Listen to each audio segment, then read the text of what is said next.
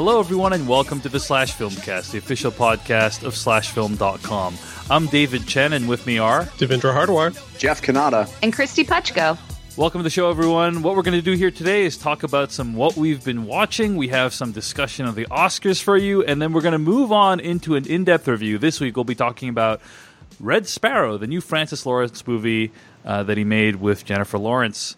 You can find more episodes of this podcast at slashfilmcast.com. Email us at slashfilmcast@gmail.com. And did you guys watch the Oscars live last night? It was kind of a lengthy ceremony. Three hours and 45 minutes. Wait, you're telling me the Oscar ceremony was long? I know, it is shocking. It is shocking. And kind of boring. Yeah. Yeah, well, I watched it at a bar, which I think was like a good way, because I was like, I could only half pay attention. Yeah. I started watching it. I literally fell asleep for like 30 minutes, and then I woke up, and they'd only given away like 2 other awards during that time. Can I tell you? Can I tell you a true story? Yes. We record my DLC podcast, my video game podcast, Sunday nights, and we're unable to move it around the Oscars. So I started recording the podcast after they gave out Best Sound Editing. And when I finished the podcast, I was still able to watch like 4 more awards. And I do a 2-hour podcast. Yeah. So it was pretty lengthy. It was pretty lengthy. Yeah. Anyway, we'll talk more about the results and the ceremony itself in a little bit. But before we even get to what we've been watching, last week on the show, we announced a contest for a Coco Blu-ray that we wanted to give to 2 people. The Blu-ray for Coco, which I think is out, available right now. Let me just confirm that. But Disney's Coco was released on Blu-ray last week, so you can get a copy of that right now if you want. It's a beautiful film, a great Blu-ray. And we asked for people's favorite musical moments. The 2 people who won are Nick W. and Chris B. Nick W. from Los Angeles, California, and Chris B. from Rancho Santa Margarita, California. And I'll just read their entries here. Nick W. writes in, I couldn't get it down to one favorite musical moment in film, so here are 3, rapid fire. Number 1, Stuck in the Middle with You, Reservoir Dogs. I saw this movie way too young. The scene split my brain in 2. I didn't know movies could do that and be so insane. Also, I'm pretty sure I swore you actually saw Mr. Blonde hack off the cop's ear when you don't at all in the movie. That's insane. Number 2, Happy Birthday Jesus, or Dear Jesus, Full Metal Jacket. Does Lee Ermey leading his squad in a Happy Birthday to Jesus count as a musical moment? I'm going to say hell yes, it does.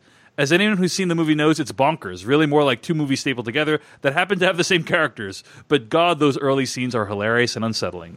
Number 3, You Make My Dreams Come True from 500 Days of Summer. This movie's still one of my favorites, and it has so many great scenes that take an emotional feeling and translate it to a visual scene. The whole world turning into your own personal music video after you get with that special someone is genius.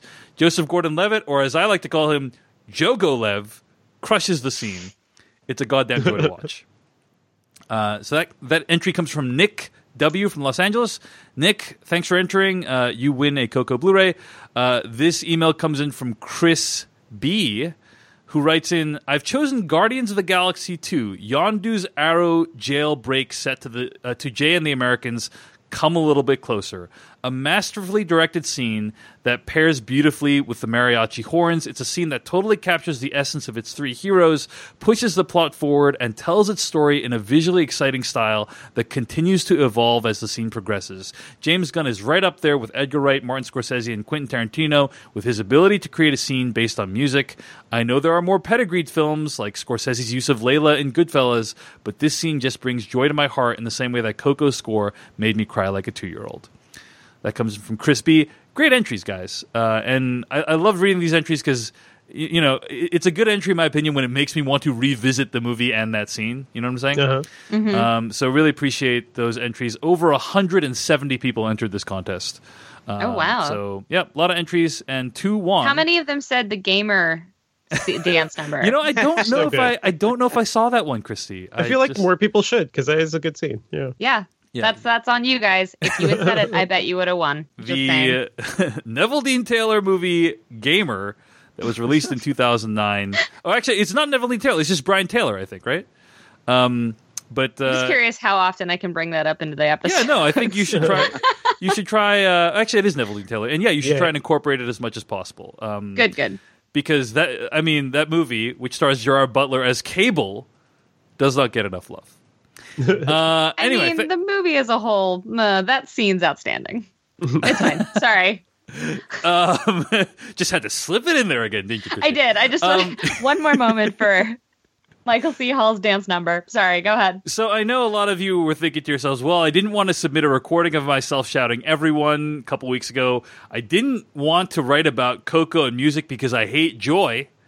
But you still wanted to win a Blu-ray. You still wanted to win a Blu-ray. And guess what? We got another contest for you guys this week. So this week we are giving away a 2-pack of Blu-rays of I, Tonya and Get Out. Wow. 2 awesome movies.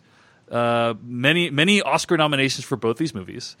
And this is a good Blu-ray double pack. All you got to do is email /filmcast. It's odd that they're selling those as a 2-pack. I don't think they're sold as a 2-pack, Jeff. It's just weird that you would walk into a store and see I, Tonya, Get Out 2-pack for sale. But we are giving those away, so I can only assume that's how they're packaged. I don't think that's how they're packaged. Also, they don't have that much to do with each other thematically, other than that they're both nominated for Oscars.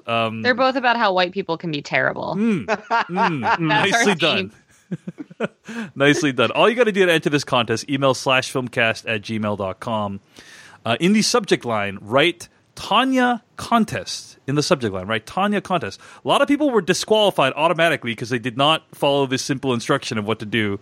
But yeah, right. Tonya Contest, TONYA Contest. And email us by Friday, March 9th, 11:59 p.m. Pacific time. Put in the email body your address, U.S. only, no P.O. boxes. And in the rest of the email, tell us about your favorite celebrity sighting. Some people, like Tonya Harding is kind of a weird celebrity sighting, I think is what Christy had suggested before the show. I agree with that sentiment. And so, have you ever seen a celebrity? What was your weirdest celebrity sighting? Tell the story of that. And if you've never seen a celebrity, then tell us the story of the most exciting person that you've ever seen in your life, even if they're not a celebrity. So maybe they're, I don't know, someone that you like or something like that. There you go. Everyone's included. Okay. Yeah. So again, to win a 2-pack of Blu-rays for I, Tonya and Get Out, email /filmcast@gmail.com. In the subject line, put Tonya Contest. Email us by Friday, March 9th, 11:59 p.m. Pacific, with your address, U.S. only, no P.O. boxes, and let us know your favorite celebrity sighting. I think this will be the last... Yeah, go ahead, Jeff. Do you have a celebrity sighting, a fun celebrity sighting? Any of you guys? One time when I was in LA, I saw Jeff Kanata. That was really exciting. Oh, stop. Stop. I got really psyched about that. When I first moved to the city, I was very excited because, and I'm going to forget his name now, and it's terrible, but I was excited because I saw the villain from Hackers. And I was so excited, and I grabbed my... That is such a New York thing. Yeah. Right, but here's the thing. Yeah. I grabbed my husband, well, at the time, my boyfriend, and I grabbed his sleeve, and I'm like, oh my God, look, it's the guy from Hackers. It's Plague. It's Plague from Hackers. And like now he's an Oscar winner, and I can't think of his name. That's terrible. Anyway, but he, my boyfriend said, where? And I said, right next to, and I was going to describe the tall, handsome man next to him, and it was Kevin Kline. And I was so caught off guard that my response was, oh my God, that's Kevin. I screamed it. I said, "Oh my God, that's Kevin Kline!" And my boyfriend Stevens. Grabbed me and pulled me. Fisher Stevens, yes, yeah. Fisher Stevens was talking to Kevin Kline. I was excited about Fisher Stevens, but then saw Kevin Kline and lost my mind. I've also seen Kevin Kline in the wild. I was trying to get into. He's just like a cool dude. Like that guy knows how to stand and be very cool in New York. I was trying to get into Bob's Burgers Live thing. And my tickets didn't work out. I'm still annoyed about that. But I walked around to the back, and he's just like hanging there by the back door. I'm like, oh, this is cool. This is actually worth the trip just to come and sit and wait for a bit by Kevin Kline. Yes. My favorite New York story, though, is Leonard Nimoy. I went to see the Sphinx exhibit that was at the... right. Yeah, it was at the sugar factory, the old diamond sugar factory, I believe. And... he was there with his wife, and just seeing him walk around and enjoying the art was strangely moving. And then that was just a couple weeks before he passed away. So that was a great moment. Oh, wow. Yeah. I can tell you the most recent celebrity sighting I had was I got to go to the Magic Castle down in Los Angeles with Peter Soretta, editor-in-chief of SlashFilm.com. And I took my fiance down there, and we were hanging out with Peter, and we were hanging at the bar. We'd seen a couple magic shows. It was a great time. And then she turns to me, she says, "Hey, Jack Black is right behind you." And he was right behind me, and it was that was pretty awesome. That's cool. Did you turn around? I did turn around. I did turn around. I saw him, and I didn't go up and say hi to him. I think. Let me tell you about the let's say most embarrassing for me celebrity encounter I ever had was. I actually think you might have been there, Devindra. We were at. Oh yeah, we were at Comic-Con. We were at Comic-Con, right? And we were in one of these huge convention halls, and Phil Lamar walks in. No, that was the hotel. Oh, is it the hotel? Yeah, sure. It was like the hotel, like a lobby area. Sure. Phil Lamar walks in, and Phil Lamar, for those who don't know, he used to be on Mad TV. Then he became a very well-regarded voice actor on like Futurama and many other shows. So I'm a big fan of Phil Lamar, and I kind of like this is like 9 years ago, right? So like at this point in time, I've interviewed. I've interviewed many people, and so like the idea of seeing someone famous is no longer extremely novel to me. But at the time, it was mind blowing. So when I saw Phil Lamar, I said, "Oh my gosh, Phil Lamar!" And I said it like really loudly, like that. And he said, "Yeah, hey man," and he looked extremely frightened that I knew who he was. And B, was willing to express it so loudly. Yeah. The full scope of the story, by the way, is he was called, I think, to pick up a phone somewhere. Like somebody was calling him, so he's walking towards like a house phone, and Dave was like, "Phil Lamar," and then he turned around, and then he just walked away from the phone. He just got out of there like as quickly as possible. Did not need to answer that call. It turns out. Yeah, he's like, I do not want to, stay in this room. Be read like I don't want you to read about me in the newspaper tomorrow, basically. So Phil Lamar, if you're listening to this episode, sorry about that. I didn't mean to scare you. It's the embarrassing ones that are the best, I think, or the ones like you never fully see. I was in a hotel, and this was like doing some interview stuff, so it's not super like. Of course, I saw this person there, but I heard the notorious what's his face? B.I.G. No, not B.I.G. Super bad guy. Oh, Jonah Hill? Jonah Hill? No, not Michael Jonah Cera? Hill. Michael Cera. We're going through all of them. Oh, Seth Rogen. There we go. Seth Rogen, that guy. But I heard the laugh. I heard the behind me, like right behind me, and his breath was like against my neck. I didn't turn around. I was just like, oh, that's cool. I'm in the elevator with Seth Rogen right now. That's kind of funny. Yeah. I didn't turn around. All I have is the laugh of that experience. I was in an elevator with Sigourney Weaver once unexpectedly, and I did not know what to do with myself. Oh, yeah. She is a giantess. Mm-hmm. I am also like the size of a hobbit, for those that don't know.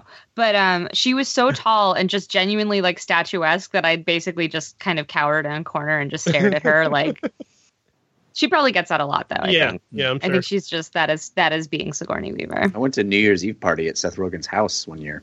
Nice. Anyway, there was what was that like? There were some great tweets. Humble brag. We're like, I was in an elevator with a famous person. Jeff's like, no big deal, but I don't know if you guys know. I live in Los Angeles. It's more strange the days I don't see a famous person. You know what I mean? This is true. So your story actually reminds me of one of my favorite tweets last night from the Oscars from Chris Klimek. Did you guys see Jodie Foster went on stage with Jennifer Lawrence to present an Oscar at one point in the evening? And Chris Klimek, very great writer and generally good person, tweeted out, "Human Jodie Foster and Navi Jennifer Lawrence present Best Actress at the Oscars." No one got that joke because it's not culturally relevant, right, Dave? Well, it's because Jennifer Lawrence looks massive compared. She looks like 2 feet taller than Jodie Foster. My point is everybody got that joke because of the cultural relevance of the reference. No, I understood the point you're making. I wasn't necessarily. I was just saying maybe the cultural relevance of Avatar has been understated, Jeffrey. Yeah. Wow.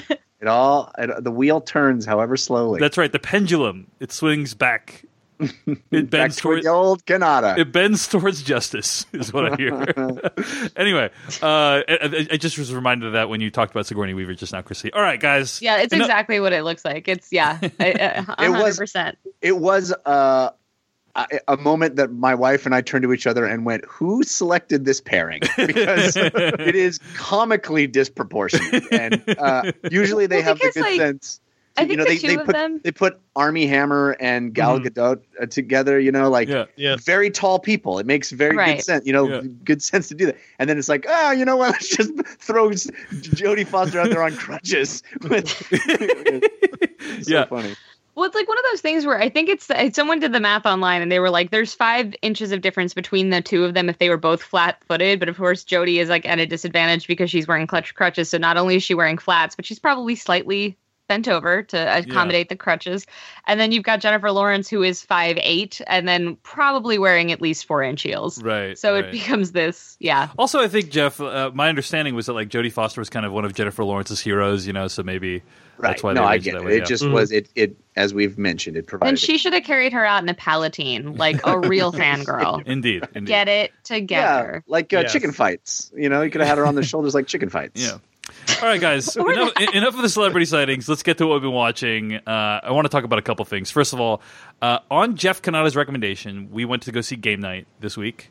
And this is directed by John Francis Daley and Jonathan Goldstein, written by Mark Perez. And this movie is awesome. I mean, it is hilarious and clever and meta. Like, it is very... throws in a lot of Easter eggs for people who watch a ton of movies like this, which is like all of us here on the podcast. And especially if you play games with friends in real life, and you watch a lot of movies and you're kind of a nerd about it, I think you're going to have a great time at this movie. Like I can't remember the last time I had so much fun in the theater. Like the crowd was almost a packed house. The crowd was very reactive to what was going on. It was just a great time. So I have been getting so many tweets of people who are like, I did not want to see this movie. I did not care about it, but I heard you mention it. I went to see it, and I absolutely loved it. And I'm so happy. And I'm so happy to hear that it was a packed house for you. Yeah. I want this movie to make all the money so they make another one. I want everybody to know about this movie. I want to own it and watch it 1,000 times and memorize every line. I adore this movie. It is truly great. And my MVP of the movie is Jesse Plemons. Ridiculously good. Ridiculously good. I mean, but there's a lot of MVPs. There are many MVPs. I mean, I think by definition, actually, that's not possible, Jeff. But but he was my favorite of the film. There are very valuable. It's a very valuable ensemble, is what I would call it. Agreed. So, Game Night. It's out in theaters right now. Check it out. Okay, another thing I want to talk about is something that I have to spoil in order to speak about it freely, and that is a movie, special, documentary, whatever you want to call it. I'd say special. I'd say war crime. That's good. Let's go with that. It is called Darren Brown's The Push, and it debuted on Netflix this week, and it has a pretty interesting pitch. It's about Darren Brown, who's a mentalist from the UK. He tries so he solves crimes with the FBI? No, not quite. I've seen that Mentalist. Let me just say, I'm actually a really big fan of Darren Brown. Like, and what I like about Darren Brown is he's a hugely talented entertainer. So he knows how to put together an entertaining, 30, 60, 90 minutes of television. Like, as a baseline, very good at that. But also, his stuff is so out there and far-fetched that he causes me constantly to question the nature of my reality, right? It's kind of like Nathan For You, like when you watch it, you don't actually believe that some of those things happened in real life, and you kind of wonder what's real, what's not real. Darren Brown is really skilled at blurring the line between those two things. And so I has been entertained by him in the past. I thought, hey, this thing is pretty interesting. The Push, it's on Netflix right now. I think it's like 70 minutes. This is not going to be a massive time commitment for me. And the premise is that he's going to try to convince someone to commit a murder. And so he's positing, hey, if we put enough social pressure on a regular person, could we convince someone to commit murder for a television show? In an hour. In 1 hour time period. This person's going to think they're a chicken. This person's going to run around the stage barking like a dog. This one's going to commit murder someone. Right. Yes. Yeah. It's like I was describing it to people like it's kind of like The Truman Show, but like more overtly evil. Yeah. So, in order to really talk about this special, we're going to have to spoil it. But before I spoil it, I'll just say that I think it's very terrible that this exists. It made me feel bad while watching it. I didn't like humanity or Darren Brown while I was watching it. And the ending is truly galling. You know, Christy has written up a great piece, which we'll link to in the show notes, about the ending of The Push by Darren Brown on Netflix, and it almost like really upset me, but not in the way that Darren Brown wanted me to be upset. Right? So you do not feel bad spoiling this because you don't think people should watch it. Well, I feel bad spoiling anything against anyone's will, but we are going to give a clear spoiler warning right now. So if you don't want to hear what happens at the end of Netflix's The Push, you should tune out for the next 5 minutes or something. But your recommendation would be don't watch it. You spoil it instead of watching it. That's right. I would say that. I would say if you want to know what happens, just listen to us. I don't think you need to watch this show. Yeah, and I would also say that this show should not exist. It should be taken off Netflix and never reviewed by anyone again. But all that said, let's get into it. So essentially, what they do is they had these people audition for this TV show that Darren Brown's doing, and a lot of people audition, but then they say, hey, none of you are hired, and the real show happens like months later when the people don't even know. They've already signed their release forms. I have a question. Yes? Because I'm not very familiar with this guy. This is my first exposure to him. So when people audition for his show, what do you think they're expecting? I think they're expecting like something lighthearted and mind-blowing, but nothing as dark. Because he's a magician. Like, I know he calls himself a whatever, but he's a magician. So they're expecting kind of a lighthearted prank show is what you think. I think that's correct. I think that's... Cluck like correct. A chicken, bark like a dog. I think that's correct. Okay. Yeah. So, anyway, they all auditioned, but then none of them were hired. They signed these release forms that I'm guessing said, hey, I am allowed to mess with you however I want for the next year, you know? And then months later, they're hired for what the contestants think is a completely random other event. They need to go to this charity auction, right? So the show, The Push, primarily follows one person who goes to this charity auction and then is subjected to an increasingly difficult set of circumstances that cause that person to compromise their morals. So this person is aware that they're being filmed this whole time? No, they are not. No. It's all Truman Show-esque, so they don't know that they're being filmed. Everything is a setup. The entire charity thing is a fake. Everyone is an actor in the entire thing, right? Like 70 people, I think they said, are actors in it. And then on top of that, the charity they invented is crap. It's not a real charity, but they hired celebrities to do like a sizzle reel video. So a real sizzle reel video plays talking about the charity. That is called The Push. Or it's called Push, I think, is called Push. And it stands for like something, you know, something about children. Something about children. Like it's an acronym that's, you know, and throughout the evening, it's reinforced how important this charity is, right? Like this charity is saving children's lives, right? And through an increasingly unlikely series of events, basically, it comes to pass that if this person wants to save the charity and prevent charity from being like the charity from being completely ruined, they need to push an old dude off of the roof of a building, right? That's essentially what happens at the end. And the circumstances by which that it's so ridiculous, Christy. I mean, it is ludicrous. All the stuff that happens to the people. Like basically, a person. Do you think it's on the up and up? Do you think it's a legit thing? I don't think so. I think it is fake. But basically, I want it to be fake. I really don't. I don't know how much of my opinion of it is shaded by the fact that I want it to be fake, right? Because it's really upsetting. It is truly upsetting. So basically, like an old guy dies, and then in the course of this hour during which they're going to subject this guy to this stuff, and this old guy dies. He's like very important. He's a very important benefactor.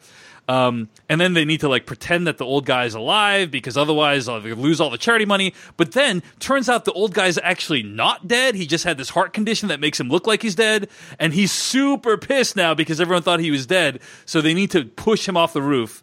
Because he's threatening to pull his money, and if he pulls his money, the charity will fall and ruin the charity if they don't push him off the roof. So anyway, at the end of the special, this guy you've been following for an hour. Everyone's trying to convince him, like, hey, you got to push him off. You got to push him off, or else we're all screwed. Push him off, or else we're all screwed. And the guy is like, I can't do it. I can't do it. And he walks away, and he doesn't push. And we're like, oh, okay, I guess this TV show isn't so terrible. But then what you find out is that this is the 4th time they've done this test, and the first 3 times, every single person pushed. And they show like a rapid fire montage of like all the people pushing the dude off the edge of the thing. I call bullshit. Another element that's really upsetting about this, though, is that there are points in the thing where Chris, the guy that the show focuses on, chooses not to do the thing they're pressuring him to do. Like at one point, they decide that they're going to put this man's body that they believe is dead at the bottom of a set of stairs, and they try to encourage him to kick the body so it'll have bruises that'll make it look like this guy just fell, and he refuses. But the other 3 people all did it. They all kicked the body, yeah. Well, the people that you didn't watch the whole time? Yes. That's so here's the thing. Horseshit. Well, here's the thing. The show gives you this moment where you think that humanity is redeemed, that this man put under a circumstance where it was basically all designed so that he would snap and kill somebody, didn't do it. And we're supposed to feel good about that. But then the show like pulls that out from under you like a rug and says all these other people did do it, but then only shows you like this montage clip so you don't get the full context. And because it's not real. It feels gross is what I'm saying. It feels super gross. And it does make you question whether or not any of it happened. There is one really interesting part of this special, though, which is that, as we've indicated, there was a huge portion of time where a character in the stage play, whatever the hell they're putting on, dies, or theoretically dies, and they're carrying this guy around and they're moving him around. So you might be wondering to yourself, well, if they're all actors, how did they have this guy play dead for an hour? And the answer is they created an extremely intricate dummy that mirrors this guy's it's like the most detailed dummy that's ever been created. Like they even had to create bones for it so that it would feel like a body. Because at points they're carrying around this guy, so it needs to feel real. And they individually put in every single one of this guy's like thousands of hairs on his head and face. So that was like a really interesting thing from a filmmaking perspective. That's true. The one thing that really go ahead. Continues to needle me is the sense of comedy that Brown tries to bring to the show, because it's just really garish and disgusting to me. Like, I mentioned the fact that the charity is called Push. So the whole time they're having these conversations, the word push is all around him, which I'm sure is also supposed to be a signal of some sort. Yes, but to the viewer, it feels like a wink. Yeah. Right, but it also feels like a wink.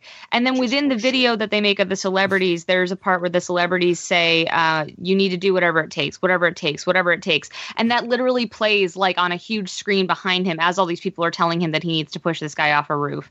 And then there's like the fact that they are dragging around this body that they believe to be dead and trying to act like he's alive. And the guy's name is Bernie. It's just... Come on. Like, it's just so kind of crass. Like, they're trying to be like, isn't this funny? And I'm like, this isn't. This is gross. This is like a gross manipulation. It's like you've watched Compliance and said, but what if a comedy? And no. Like, I watched it because I was very judgmental of the trailer, and I thought that's not really fair. I can't have a firm opinion on this until I've seen it, so I felt I had to watch it. I shut it off halfway through because it was really bothering me, but then I wanted to know how it ended. And so I wrote my piece for Pajiba saying that the ending's worse than you thought, because I thought people should have the ability to know what the ending is and if they want to endure that. And I don't know that there's any value to this. I just feel like it's ugliness. Yeah, so I want to get to that, but first of all, like, the subliminal messaging has been a huge part of Darren Brown's whole shtick. So if you like look on YouTube for Darren Brown, like, you'll see he does a lot of like, oh, I actually said the word push to you 50 times during this conversation. That's why you wanted to push the guy. Like, he'll do crazy stuff like that. So that's very much part of his whole thing. And I don't think it's necessarily meant to be comedic. But the Bernie thing, they have this dead guy and they're pretending he's alive and they call him Bertie. That feels too crass to be a coincidence, in my opinion. So I agree with you there, Christy.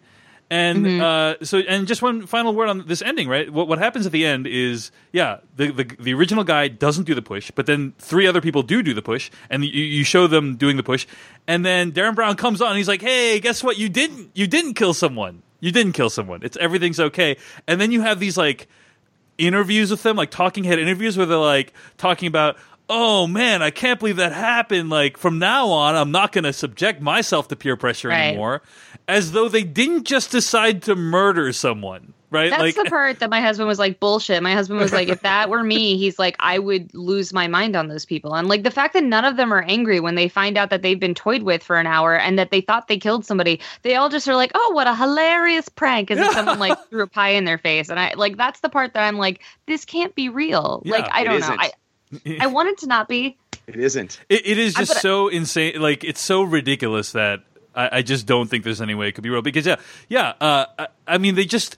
You see people just decide to kill someone. Also, Darren Brown says at the end, like, he gives this very stern speech that says, oh, hey, maybe now that we understand how peer pressure works, we can do things to prevent it from happening, which is just the dumbest thing because, I mean, this experiment adds nothing new to the field of like social pressure that people like Stanley Milgram or Philip Zimbardo already pioneered decades ago. It's like, guess what? People in highly engineered situations can be convinced to do terrible things.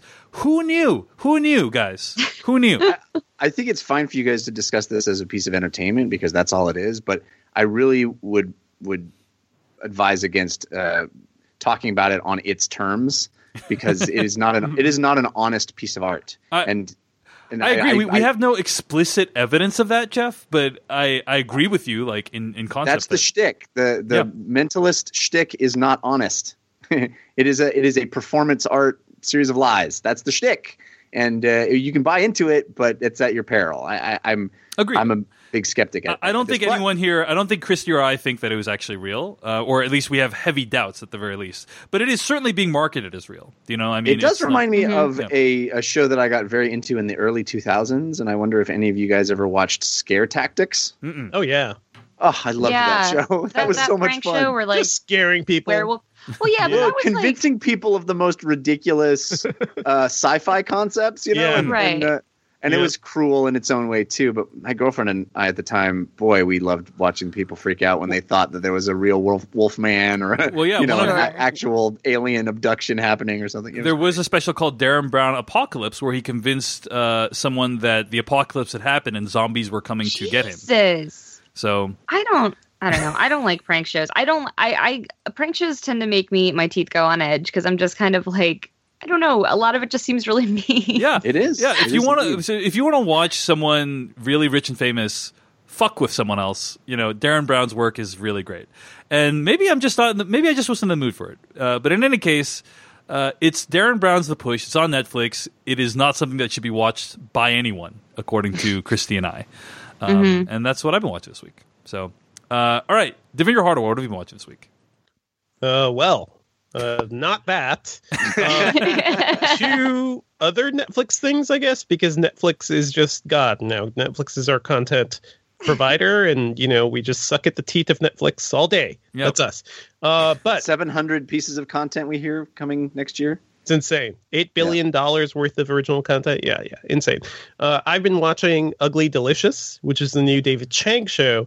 And if you've been listening to this show for a while, I love food shows. This is a very good food show. And there's certainly a spectrum, right? I think some food shows are really badly produced, kind of dumb, kind of kitschy. I'm thinking of like you could put like a lot of the Food Network and Travel Network stuff on that end, maybe. Thinking like for me, like Andrew Zimmern, and his bizarre foods things. I think that's like a good middle of the spectrum. It's not a well-produced show, but he's a likable guy and he tells vaguely interesting things about where he goes, and he's somewhat informative. So that's kind of like where I go into it. This show just feels like really good. It's a very fascinating look at the dirtier type of foods. It's not focused on like high. Well, it's more like you think of like what's the Netflix food show? Chef's Table. Cooked. Chef's Table, right? Chef's Table, you have the beautiful classical score opening, and like it feels very high end. And I think Chef's Table even kind of calmed down and is looking at slightly more low end stuff now. Ugly Delicious is looking at like food culture and kind of, I think on all levels. But it's like stuff that's like fusion stuff, basically, right? Like And also like basically food that you buy from a cart on the street versus in a so like street food, home cooking, like traditional foods too. Like it's exploring food culture in a lot of different ways, but I just think it's really interesting too because a lot of these shows, they'll be like, okay, we're in Japan this episode and we're going to talk about this, and this show kind of has broader topics. I think pizza is one of them. And it kind of like bounces back and forth between different locations and different people and different points of view about how, food is produced. And I think that's all very interesting. It's just really well done. David Chang's a fascinating guy and an entertaining guy to watch. And, I just really enjoy it. I love a well-produced food show. That's the thing. You can tell when some are just look bad, like the cinematography isn't great. The food porn is just not there. And a lot of the Food Network stuff, I think, falls along that line, unfortunately. This one's just like fun, enjoyable. Another good one that Netflix I just want to say the name again, Yep. Devindra. It's Ugly Delicious on Netflix. Yeah. And Ugly Delicious on Netflix. Yep, yeah. People should check it out. And another one on Netflix, by the way, the one with Phil Rosenthal, the creator of Everybody Loves Raymond. He has his own show on Netflix now called, I think it's Ever Somebody Feed Phil. Right. And I think that one's a much more focused thing about him exploring a specific like region or something. But he is a funny guy, and just he has this look on his face. Like when he tastes something delicious and his eyes light up, it's like a child tasting, pizza for the first time or something. It's just like a very wonderful childlike sensibility. So that's a lot of fun as well. Probably less informative than Ugly Delicious, but worth watching. And so that's Somebody Feed Phil, also on Netflix. And I also saw The Ritual, which you talked about a couple weeks ago, Dave, the David Bruckner horror film. And I know like you were more iffy on it, I think. I genuinely love this movie. I think it's a great small scale horror film. It has the formula of a film like The Descent, and I think we've talked about that. It sets up some great emotional stakes at the beginning and spends the entire movie kind of playing those out while also giving us like some traditional scares.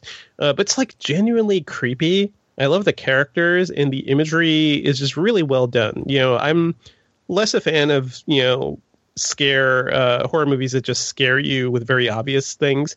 This movie is just very menacing. Yeah, more like psychological horror. A lot of it is. It's psychological. Yeah. It's just like an aura of dread too. Like it does make you feel uneasy as an audience.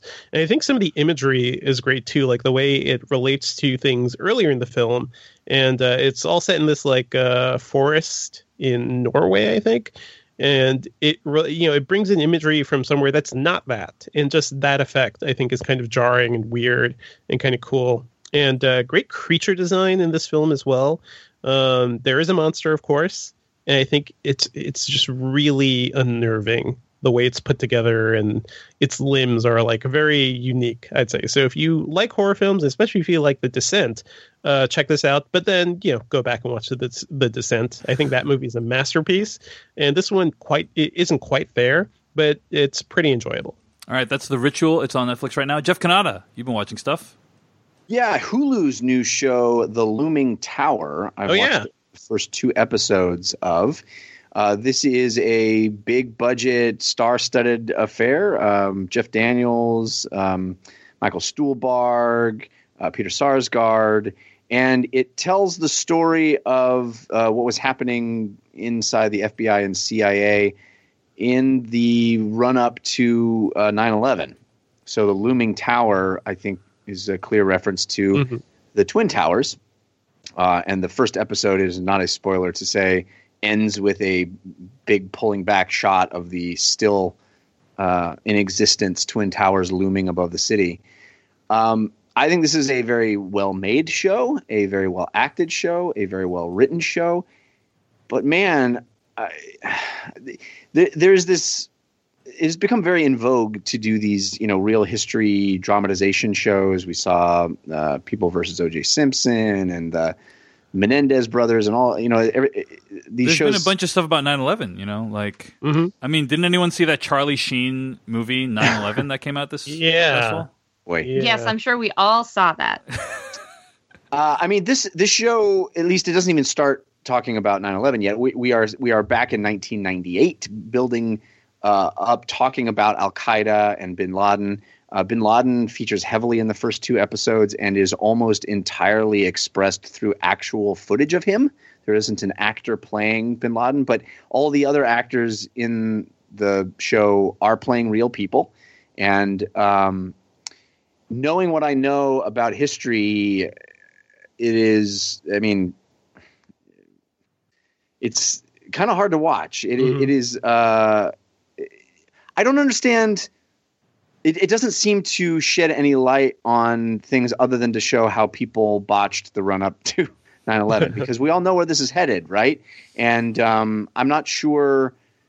Seeing the infighting between the CIA and the FBI, seeing John O'Neill, who I don't know if you guys know who that is, but I don't want to spoil anything for people that are watching the show, but right. I know some things about these real people that is part of the public record, right? It is, but it's kind of like we know they messed up, so like, do we need to watch a whole show about how they messed up? Yeah. Like, right. What like broader truths does it illuminate?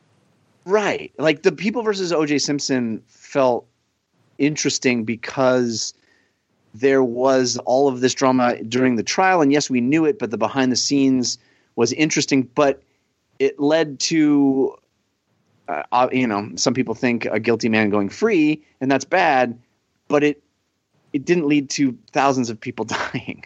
You know what I mean? It is I think it's a very different scale here and a very different situation. Well, and I don't understand what point you're making, Jeff. Are you saying that because thousands of people died, that it's like the bar must be higher for this piece of entertainment to tell us something like more like deeper truth? Like why does the number of people that died make a difference? I don't get it.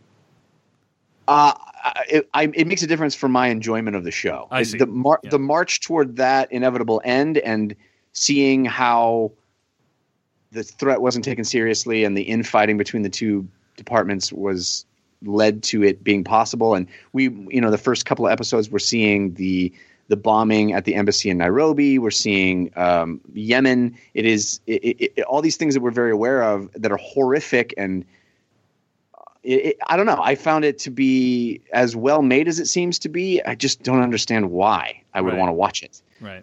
So are you going to continue then? I don't think so. My wife is enjoying it much more than I am.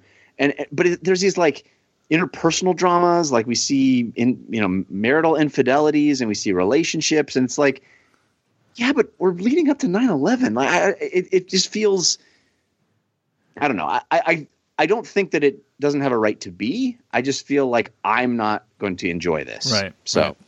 All right, well, that's The Looming Tower, and it's on Hulu right now. It's gotten some mixed reviews, but there's some good talent behind it. I think Alex Gibney did a couple episodes. Jeff Daniels in the show, right? So, yeah, and it's interesting. I mean, if you know the real people, like Michael Stuhlbarg plays Richard Clark, who has, and he freaking nails him. Like it's like a spitting image of Richard Clark. It's really interesting to see. So in that sense, it's kind of interesting, but man, it's just hard. It's grim, it's grim. And all right, that's The Looming Tower. Christy, what have you been watching this week? Okay, so I want to start off with something that was actually nominated for an Oscar, and you can watch on Hulu now. It's called Revolting Rhymes, and it was nominated for Best Animated Short. It did not win. I didn't see all the animated shorts, but I love this one. It's based on a Roald Dahl book called Revolting Rhymes, which is about a wolf who tells the actual stories of Little Red Riding Hood and Jack and the Beanstalk and Snow White and Cinderella. And it's told with this very Roald Dahl tone, and it's very kind of weird. And for instance, in it, Little Red Riding Hood is not nearly so defenseless. She conquers her wolf and makes a wolfskin coat, and that's kind of like one part of the story. And then this wolf is kind of like talking about how he doesn't really appreciate her for certain reasons that you might be able to figure out. And it's actually really sweet and weird and funny, and it has a lot of great voice talent. Dominic West is the voice of the wolf. Rob Brydon does a bunch of voices, from like the banker pig to like this stupid king. And then they have Rose Leslie as Red Riding Hood, and one of the Stark boys plays Jack, Isaac Hempstead Heath or whatever his name is. I'm trying to bring it up on iTunes, and it's not giving me the full Isaac cast. Hempstead Wright, I think is what you're. Yeah, there you are. Nailed it. But yeah, It was one of those things that came up one night on Netflix, and it was like, you watch a lot of cartoons. How about this one? And I turned it on not having any idea what it was. I didn't know it was nominated for anything, and I just put it on, and I was really charmed by this take on a fairy tale. And it's really short. I think all told, it's like 2 20-minute episodes or something. But it's 2 parts. It's really sweet, and it's really easy to watch. Very fun. I recommend everybody watch it. It's a nice way to kind of like end your day and kind of come down. And I even recommended it to my 3-year-old niece, and she informed me she had already seen it and quickly started telling me her favorite parts. So it's kid approved. Nice. So that's Revolting Rhymes, and it's available on Netflix, you said? Yeah, it's on Netflix. You know, I'm not sure if this is part of it, but I've been buying the Oscar-nominated shorts on iTunes the last couple of years, and I recommend that to anyone because you can only buy them the year that they're out so far in my experience. Like, you can't go back and buy like 2012's Oscar-nominated shorts. So if you want to keep up with the Oscar-nominated shorts, I would recommend buying them every year. I don't know if this is in the pack that is on sale this year, because was it nominated for Best Animated Film? Animated short, yeah. Animated short, yeah. It might be in there. I'm trying to check right now, but cool. Revolting Rhymes. What else have you been watching? I actually caught up on all of Westworld in a weekend, which was dark. And I don't know that I recommend that to people. But I'm going to South by Southwest this week, and they're doing an activation where they were like, you can visit the set of Westworld. And I was like, I guess I should watch Westworld. And now I'm obsessed with Westworld. Yeah. I'm glad I binged it, because I remember when people were watching it, there was a lot of like infighting about the show on Twitter, and I couldn't follow any of it because I didn't understand what the show was about. And I had maintained my ignorance of the show's twists and turns pretty effectively, actually, because there was only one thing that I had actually heard about before. But for those that don't know, Westworld is based on a Michael Crichton book. It is effectively Jurassic Park, but with like cowboy robots. So there's a cowboy robot park. And what if the robots could hurt people? And they're not supposed to be able to hurt people, but what if they could? And what's interesting is that it doesn't just go the horror movie route, which there was a version made of this in the 60s or something. I have not seen the movie. But this goes more with the kind of like, what is sentience? What does it mean to have independent thought? What control do we have over our lives? So you're watching this thing about robots, but as it goes along, it's very clear that it's actually talking about people and how we only have a limited amount of control in our lives. And that became increasingly suffocating as I watched it. So it's cool to binge, because then you don't have to deal with everybody's like theories and stuff. You can just like keep writing through. And I was really happy I figured out one of the twists that was not spoiled. I just figured it out, and I was really proud of myself. But it is like at the end, it like left me with this like hollow feeling, and I tweeted out and was just like, hey, so if anybody has some suggestions of something fun to watch. So thanks to everyone who helped get me. I jumped back into happy endings after that because I needed to.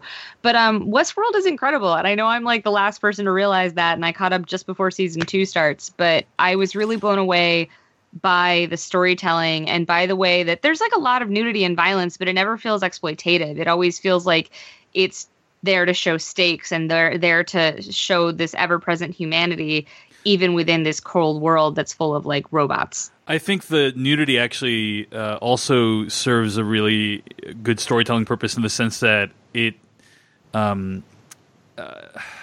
emphasizes the fact that a lot of these beings are robots. You know, that like when you see all these robots sitting, or cyborg, whatever the name, I don't remember what they're called, but when you see all these things sitting around like all naked, it just is, it reminds you that like, oh, like, you know, having shame or being cold, you know, and needing clothes like is an essential part of what makes us human, and that seeing people who don't care about that is like kind of seeing things that look like people but don't care about that is deeply uncomfortable in some ways. Well, it's also a way they use the costumes for status too, because like the humans are always clothed, right? But the robots are, you know, because they're just, it's like a Barbie doll, like they're just, you know, you don't need to have their stuff on when you're working on, you know, their configurations or whatever. Yep.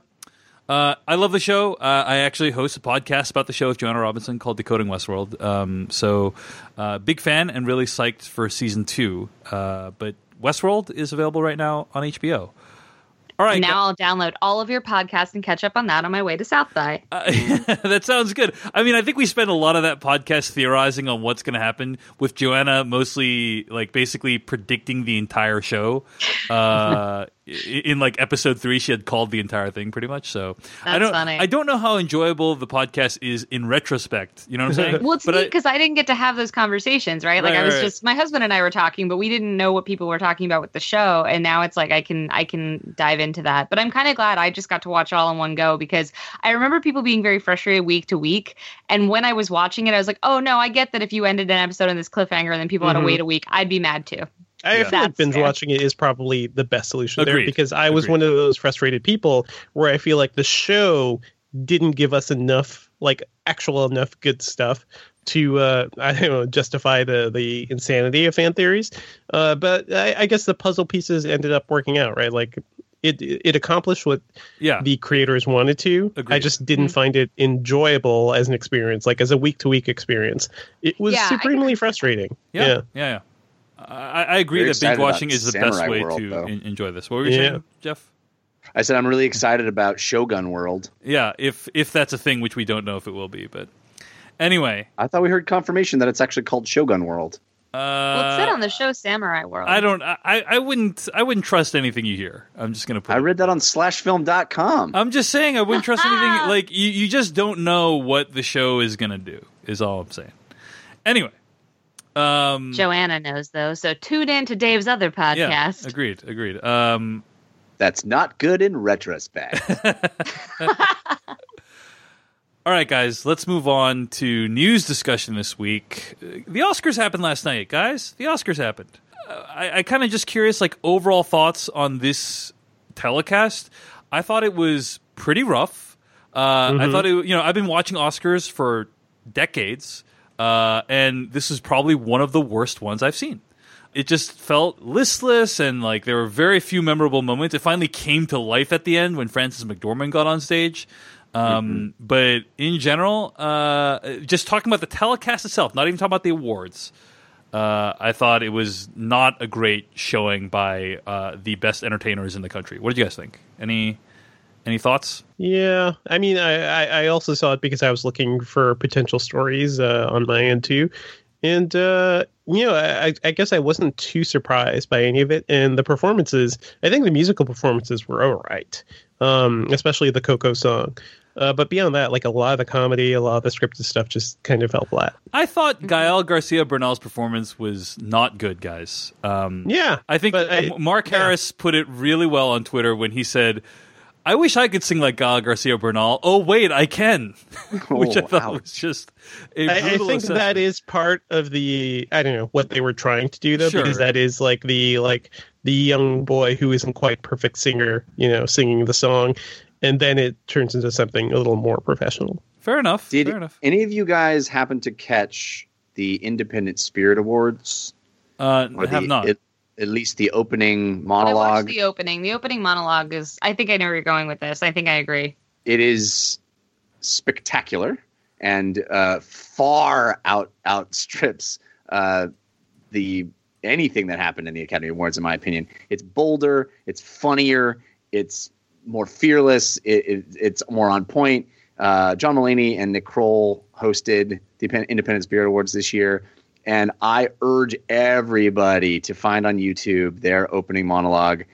I guess you can't call it a monologue if two people are saying it, but it is wickedly smart. It is fearless. It's on point. And I really am a fan of Jimmy Kimmel. I like the guy. I don't watch his show regularly. I thought he did a great job last year. But yeah, he did do a great job. He had a much harder year to step into because, last year the jokes were basically about making Oscar's so white and stuff, right? And so you have a white guy making fun of himself, but now you have a white guy who's trying to make jokes about Me Too and Time's Up, and But look at what John Mulaney and Nick Kroll did. Exactly, they nailed it. Nailed it. There's a dexterity to it, and I think Kimmel is not. The thing with Mulaney and Kroll, they're great, but they get to be a little more flippant because that's kind of their deal. Kimmel, especially lately when he's been talking so much about healthcare and stuff, he's a very earnest performer. So I don't know that he would have been able to pull off the jokes they're pulling off because of his persona. I think that was I think they had a lot to contend with this year because they're trying to address the fact that there is this ongoing conversation about representation, not just for women, but also for people of color and also for people who are LGBTQA+. And they were trying to address all those things in a very sincere manner while also trying to keep things light. And I don't think you can do all of that, frankly, when you have a white dude as a host.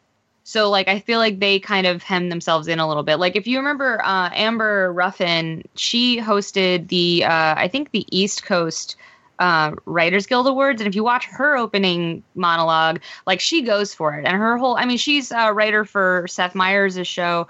And part of the thing they do on that show is jokes that Seth can't tell. And she will tell jokes as a Black woman. And, like, part of the whole thing was the idea that, like, you know, there are limitations on what jokes we can tell because of the context of these times.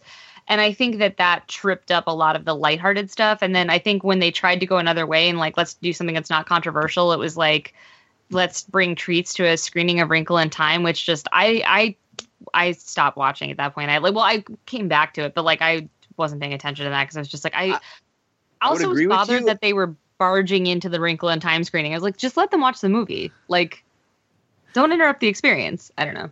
I would agree with you, except that John Mulaney and Nick Kroll did it. Like, it's not just the fact that it was a white dude. I agree that maybe certainly things could have come out of a different face in a much better way. But those guys managed to be on point, be advocates, be uncompromising, be bold, be fearless, be funny. I don't know. I mean, totally, but it's also a different context because the Spirit Awards have a different expectation, and the Spirit Awards are not getting as caught up in all these accusations and stuff because they didn't have as many nominees that were problematic. They don't have necessarily a contingent that like they didn't. I don't think they had to cast out Harvey Weinstein because it wasn't like a thing. So like, there's less to contend with. They're not having to face they're not under the social pressures effectively of the Oscars. So there's different expectations. I think they did a hell of a job. I'm not trying to take away from what they did. I'm saying that it's a different venue. I mean, I think Seth Meyers actually did a far better job at the Golden Globes at the same task as well. And, you know, in terms of overall entertainment, like the Golden Globes were way better this year, in my opinion, than the Oscars. I just thought the Oscars, it was so long. Very, very little that was interesting happened. Like I said, until like Frances McDormand and her speech at the end. And it feels it's a really weird and transitory year, I think, for the Oscars. We found out today that the ratings have been the lowest that they've ever been. 24.9 million people. Still massive quantity in today's day and age, like to get that many million people watching one thing. But everything is down this year. The Super Bowl, the Grammys, like all of TV is down and live viewing is down. And it doesn't help that the movies themselves weren't super popular from the perspective of box office. Derek Thompson tweeted this out not too long ago that between 1990 and 2004, the number of Best Picture winners grossing more than $200 million was 12 out of 15. The number of Best Picture winners grossing more than $200 million since 2005 is 0.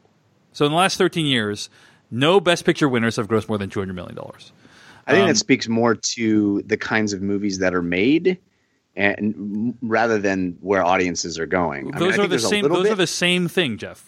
People are making superhero films because they're making tons of money, and those movies are not getting nominated for Oscars or in above the line categories. Go ahead, Christy. I think there's a two-prong approach to this. One is that the numbers are down for people actually going to the movies to begin with. Yes. I say two. I'm going to add three.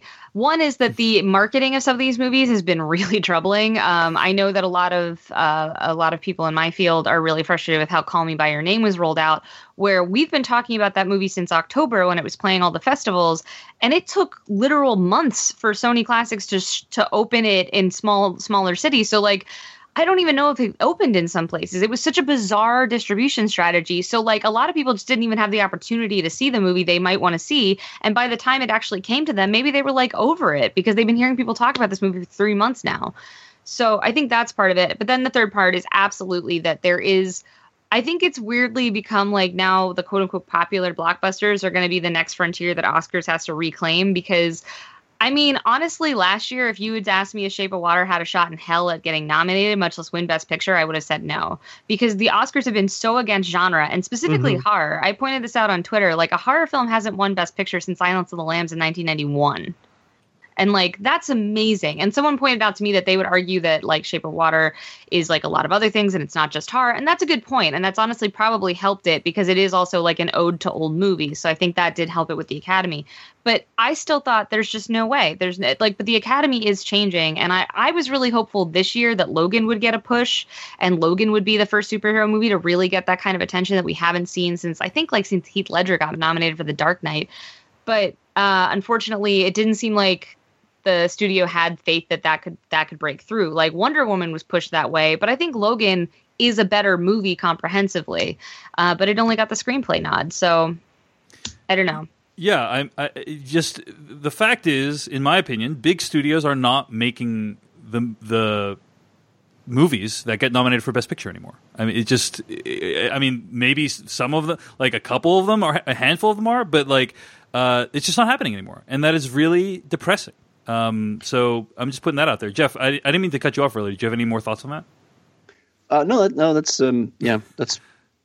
I think that's what's happening. It's Richard. There's this bigger gulf between the things that make money and the things that don't. Yeah. Richard Rushfield also made this point in the Ankler newsletter. He said, if you steal the Spirit Awards nominees, sooner or later you're going to get the Spirit Awards ratings along with them, which I thought was a pretty brutal statement. And it's certainly the ratings are not quite that low. But I think, we'll see what happens next year and in the next few years. But it's very possible that we're going to continue to see the Oscars basically being a separate version of the Independent Spirit Awards. Shape of Water should make money. I mean, it's basically the answer to the question, what if you made Twilight, but instead of vampires, you used the creature from the Black Lagoon? Yeah, I mean, but you guys are pointing to like one or two examples. You know what I mean? Like, I agree. There might be movies that actually do very well and are nominated. You know, Dunkirk was nominated for Best Picture. It did make a bunch of money, but it is become increasingly rare, I think. Yeah, I think it's just the direction that society as a whole is heading. It's actually a really interesting point because if you look back, like, I mean, you know, there were definitely just studio dramas that were conquering for years. Yeah. Like, even if they didn't win Best Picture, they were at least in there. Yep. Ghost was nominated, guys. Yeah, I mean, it's not even like, it's hard to even imagine a lot of those movies existing today, let alone being nominated. But yeah, on that note, like tons of montages during the telecast. Just like, well, it was the 90th. It was the 90th, yeah. So I guess every 10 years we have to celebrate things somehow. But yeah, I mean, they had like a montage for diversity, and then right after that, a montage to like celebrate people in the military. It just felt like they were really spread movies about the military. Right. No, like, but it was actually like, celebrated people in the arts who were in the military. Like that could have been a thing. Yeah, no, that's true. That's true. But in any case, okay, enough about the telecast. I thought it was pretty rough. Doesn't sound like you guys disagree. The awards themselves, I thought there were definitely a few awards that actually brought genuine delight to me. Jordan Peele winning for Get Out, Best Screenplay. 100%. As my fiance put it, it made the entire dreary slog worth it until that point to see him win that award. Although seeing that, it was like, oh man, we're not getting Best Picture, are we? Yeah, like a lot of people. Yeah, that's exactly when a lot of people. And I think he knew it too because that speech was so good. He wasn't saving that. That was not the speech you hold on to. Right. Roger Deakins finally won. Oh, I almost cried when that happened because Roger Deakins has done so much to influence how movies look, and he's created so many beautiful images. Shawshank Redemption, No Country for Old Men, Skyfall. He's been nominated 14 times. He finally won. Super exciting. And he also has been working with the company that does How to Train Your Dragon, DreamWorks. Yeah. He's like their cinematographer for their animated movies, effectively. Yeah. Like he helps them storyboard, and that's just when you watch those movies, you're like, oh, obviously, you have a master cinematographer figuring this out. That's why How to Train Your Dragon looks amazing. Yes. Jeff, any highlights for you from the evening? I mean, we've already talked about Frances McDormand. That was absolutely wonderful to see, and a great moment, the standout moment, really the moment I think of the whole thing. And she's awesome. She's awesome in the movie. I mean, I think it was a pretty a solid grouping of awards. Yeah, all the nominees were deserving. You know, like there were very few that went to the, quote unquote, the wrong person. I think a lot of people got pissed that Faces Places did not win for best documentary. Icarus won, right? So a lot of people were upset. Icarus about that. was pretty good. Yeah. I interpret the Shape of Water win, and more so even the Guillermo del Toro win, as the Academy is an odd thing. It feels like they need people to pay their dues, and they won't give it to the first time nominee, the first movie you made. You gotta. It feels like these aren't just about the thing that's being judged. It's about sort of this message along with it, this feeling of like your place in the industry, in the Academy. And the Academy loves movies about loving movies, and Shape of Water certainly is that. And Guillermo, he had paid his dues, right? And Greta Gerwig and Jordan Peele. They hadn't paid their dues yet. It's like it felt like it was more weighted behind that than really even the merit of the accomplishment. Right. Mm-hmm. I think that's true. You should just print that on a gold plate, and if people could see it, we'd mount it over any discussion we have of the Oscars. It's not necessarily artistic merit, but there's a lot of different political factors at play. Yeah, I think that's part of why Gary Oldman won, to be perfectly frank. Yeah. I don't understand all the rave behind Darkest Hour at all. Like it's fine as a performance, but it's like a little theatrical, a little hammy. And like that movie's not good, but like who cares? Because Gary Oldman, guys. And it's just like that was the one that really bothered me. And like not just because people are talking about all these things about men who are problematic and people like don't want to talk about the Gary Oldman stuff and like whatever. Like if you want to keep it strictly to the performances or even to their careers, like I get that Oldman's had a lot of incredible performances, but not lately. Like he deserved an Oscar back when he was doing crazy stuff like Dracula and just really throwing himself into it. This role was not that interesting. John Lithgow played Churchill better on The Crown than he has. And there were actually really beautiful performances in the Best Actor category that had got overlooked all season because the same 4 people won all of the major acting awards. Yeah, those 4 people being Sam Rockwell, Gary Oldman, Frances McDormand, and Allison Janney. They basically swept all the awards. Right. And they're all really, like, I don't get the Oldman thing. I honestly think that movie's terrible. But all the other performances I think are good performances, and I get it. But it is frustrating because I find, and I don't know if you guys have ever been on like a jury or whatever at a film festival, but when you have these conversations where you have to like pick a winner, it's not as simple as like everybody liked this one best, and you kind of have to like, there's always a debate. So it's frustrating to me that in all these different awards, it's like, it's as if it was math and everybody did the math and it was that these 4 are the best. And I find that so frustrating because like, I don't think that art works that way, and I find it very vexing that through this whole season, it's just been kind of unstoppable that these people are getting all these awards. And I just think that there were such beautiful performances that got like shunted because these had such strong, momentum, and it felt like and I'm not saying that everyone votes the same way on purpose, but when you hear how every other guild is voting and you get your screeners, you're going to pay special attention to the ones that have already won awards because those are the ones people are saying are the best. And what we found out from the various, THR honest Oscar poll ballot things that drive me insane is that a lot of the people, well, I shouldn't say a lot, that we know that there are Academy members who don't watch all the nominees. Mm-hmm. Yeah. And I've said this about Get Out over and over. Daniel Kaluuya's performance, I hope I'm saying his name right, his performance, you have to watch that movie at least twice to understand everything that he's putting into that performance.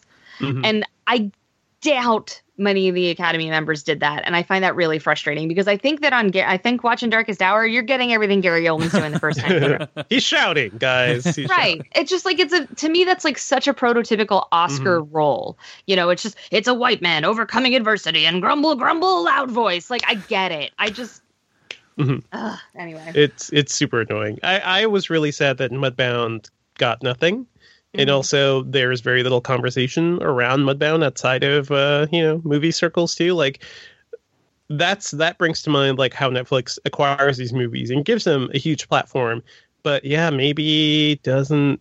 I don't know if it's like the lack of theatrical releases. I mean, despite everything that's going on, there like a theatrical release is still a pretty good way of getting the word out about a movie. It turns for sure. out. And I don't know if it's like the Academy pays more attention to movies, or are they looking down on like streaming only things, like it's a made for TV movie or something. Because Mudbound is a tremendous film. It was nominated for 4 categories, I believe, and it was just that was a shame. And it's a shame because we kind of saw the same thing happen with Beast from No Nation, Beast of No Nation, I think. Beast of No Nation, yeah, which I think was a great film. Certainly one that was worth talking about. And when it came time to the Oscars, like nothing. Yeah. Jeff, I just want to point out that we just described Winston Churchill as a white man who overcomes adversity. Yeah. Yeah. But I mean, like, no, I say that regularly, that like that's so much of what the Oscar movies tend to be, right? Like you think about like Colin Firth played the king who overcame a stutter. Like that's what those movies are a lot of the time, James Franco played a guy who's not talented but made a movie. James Franco plays a guy who loses an arm but still climbs out of a valley. Like it's not that they're not good movies. A little bit different than Winston Churchill, but I understand. Yeah. She's not talking about the actual dude Winston Churchill, Jeff. I think she's talking about the concept of Winston Churchill in that film. Like that these movies all have a certain set of tropes that they use pretty frequently. But I like what Kumail Nanjiani. There was a lot of adversity for Winston Churchill too. Like, let's be fair. The whole genocide in India thing, that was tough. It was tough for him. I like what Kumail Nanjiani had to say Winston about Churchill. I just thought it was funny. No, I'm not saying you are. I'm just saying it's hilarious. I like what Kumail Nanjiani had to say about it, and it was apparently one of the biggest lines of the night when he said that he spent his whole life relating to watching movies and relating to straight white men and their struggles, and now they get to watch Kumail Nanjiani and relate to him, and it's not that hard because he's done it his whole life.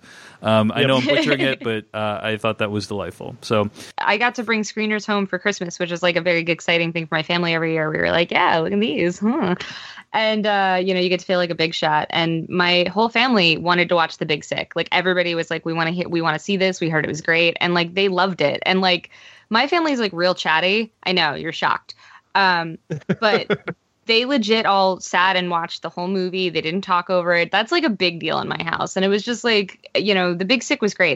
That was kind of the bummer. It was like, I really wanted The Big Sick to win best screenplay. Yeah. And I was like, but I really want Get Out to win best screenplay. So that was kind of the upside of this Oscars, was that I wasn't super mad across the board because so many movies that I thought were really amazing actually did get a lot of attention this year. Yeah, and even though Shape of Water won Best Picture, that's a pretty subversive movie. Like if you look at that movie, so I'm still pretty happy with that, even though I would have preferred Get Out or Lady Bird to have won. Yeah, there were definitely many categories where I thought to myself, "Oh man, that person was great in that," and then you see the next nominee, and I'm like, "Oh my gosh, but that person's even better." Like when they were doing Best Supporting Actress, Allison Janney, super good, but then they showed Leslie Manville in Phantom Thread. I'm like, "Oh, unbelievable!" Then Laurie Metcalf in Lady Bird, and it's like, really, like all those people are so awesome in all of those movies. And had the same reaction during the Best Score as well. I felt like Johnny Greenwood deserved to win for Best Score, to be honest. I think that Phantom Thread score is going to be one I'm listening to decades from now.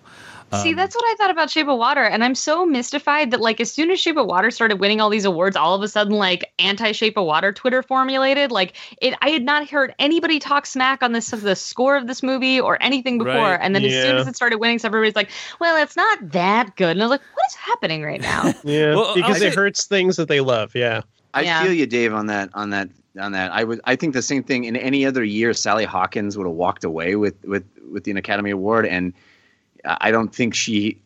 It's sad that Frances McDormand's like this titanic, incredible performance that just you have to award. I think she is the clear winner in that category. But like 9 years out of 10, Sally Hawkins, it feels like that's the performance to award. But right.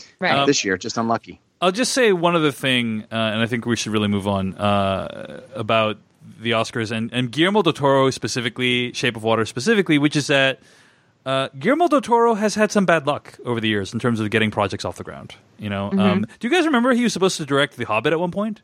Like, this is, you know, I mean, he bailed on it for good reason, I'm sure. You know, Mountains of Madness, another big project that like went sideways. And not only that, I mean, he has his flaws as a filmmaker and as a person, but in general, he is one of the people that like I think of as loving film so much, and in general being a force for good in the world. And so I'm just really glad he won, and I hope it opens up a lot of doors for him. So wanted to give him a shout out because, you know, it's whatever your qualms of Shape of Water.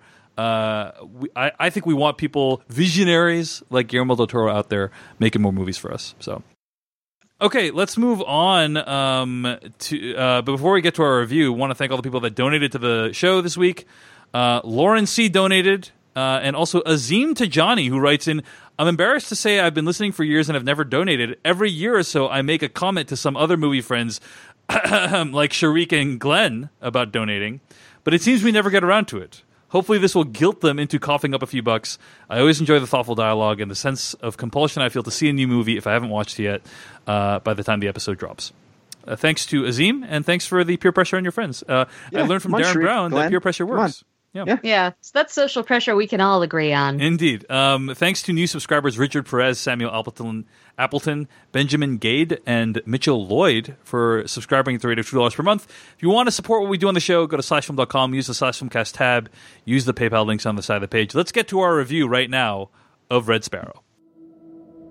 Honey, Mama, what is it? I have to go away for a while.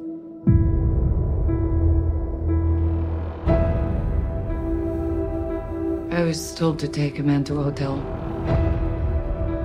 They said he was an enemy of the state. Take off your dress. And in exchange, my mother would get the doctor she needed. Instead, they cut his throat. There could be no witnesses. So they gave me a choice. Die or become a sparrow. That was from the trailer of Red Sparrow, the newest film by director Francis Lawrence. I'm going to read the plot summary from IMDb. Ballerina Dominika Igorova is recruited to Sparrow School, a Russian intelligence service where she is forced to use her body as a weapon. Her first mission, targeting a CIA agent, threatens to unravel the security of both nations. So, Red Sparrow, Francis Lawrence. Been a huge fan of Francis Lawrence for a while. Was not a fan of his Hunger Games movies. But we know, Dave. I liked I Am Legend, Constantine, big fan of his stuff. And so it was really exciting to see him return to the big screen in a kind of adult drama that they don't make anymore, mid-budgeted, with his frequent collaborator, Jennifer Lawrence, Academy Award winner for Best Actress. And just really psyched about this pairing again. And hey, this is like a mature film, and maybe there's going to be some interesting stuff. Certainly it's very graphic. But Christy, let's start with you. I mean, what did you think of this movie, and did you feel like it illuminated something about spycraft? No, I think it's deeply, deeply terrible and sexist. Okay. Say more about that. Say more about why it was bad. So I know this is based on a book, and a bunch of people have tweeted at me that, but the book's not, and cool, I didn't read the book. I'm telling you about the movie. Right. The movie wants to present her as if she is this strong female heroine who is rebelling against a system that wants to subject her body to its rules. And it's trying to do this feminist thing where it's the Russian government is trying to force her to use her body and her sex as a weapon, as a tool for them to get what they want through espionage. I understand where overcoming that seems like it's a feminist message, but the film undercuts that at every turn by the way Francis Lawrence chooses to shoot Jennifer Lawrence's body. And I'm not just saying the use of nudity. You can have nudity in a film and still have it be empowering. I think Atomic Blonde managed that. But I think the way the film continually ogles her. There are upskirt shots. There are lingering shots of her breasts. There are shots of her when she is being abused or violated that are close-ups on her agape mouth. And there's a shot where she's watching porn to learn how to have, I don't know, BDSM sex with a spy, who knows. And it's like, it's the same imagery. It's the same idea that we are supposed to be getting off on watching her be dominated and repeatedly have men attempt to rape her. Like, it's not empowering. It's really frustrating and gross. And like, about halfway through this movie, I wanted to walk out, but this is the job I've chosen. Well, sorry about that, Christy. I guess everything you say is totally valid. My only hesitation in what you said is like, I would not necessarily attribute all of this to Francis Lawrence. My guess is Jennifer Lawrence is literally one of the most powerful actresses in Hollywood. I am sure she was like signed off on everything, like every piece of nudity that she appeared in this movie. Like, I don't know how much necessarily control she had, but she certainly had approval power over what was here. I read somewhere that she had she was allowed to like approve how she was portrayed in this movie. Exactly. Cool. Yeah. I don't care. I know that she said that she felt empowered by making this. Good for her. And I get it, because that whole thing happened where like nude photos got stolen of her. That's terrible. And she felt very robbed of her autonomy and of her body. And I get that. And she felt like this is her choosing to put her body out there for her work. I get that. I respect that. If she finds that she found making this movie empowering, fine. Whether or not she thinks the movie is empowering doesn't change the fact that I think it's horseshit and that it's gross. Mm-hmm. Agreed completely. I'm not taking away from your interpretation at all. I'm just saying from the causation or authorship perspective, it's more complicated than just Francis Lawrence. But Devindra, what did you think of this movie? Yeah, well, I don't think it's horseshit, but it's definitely, a complicated film. Well, I don't think it's horseshit. Yeah. Let's put that on the box. I genuinely like this movie. It's not something that I'd say I love. I've seen a lot of spy movies. This is, a genre I really enjoy. And what this movie is, it is a slow burn, brutal as hell. Like, there are torture scenes in this movie that I've definitely have not seen before. Like, there's a certain tool that's used at one point that just makes your skin crawl. I appreciate it as like an adult thriller that can be a little more extreme at times. And at the same time, like, take its time. It's not a huge action fest. It's definitely not Atomic Blonde. But that's also a film that took its time. It's really interesting to see how both of these movies kind of use that tactic differently. But I hear what you're saying, Christy. I think for me, like, after seeing a lot of bad spy movies, to be honest, there are like some really interesting differences here. Like the idea of spies being taught to use their bodies as tools of the state and effectively get whored out for this work. That's something actually even the Americans covers. And I think like that, we've seen reports of like that tactic is something that's been used in spycraft, not just in Russia, but kind of all over the place, just because it's so basic and it kind of works.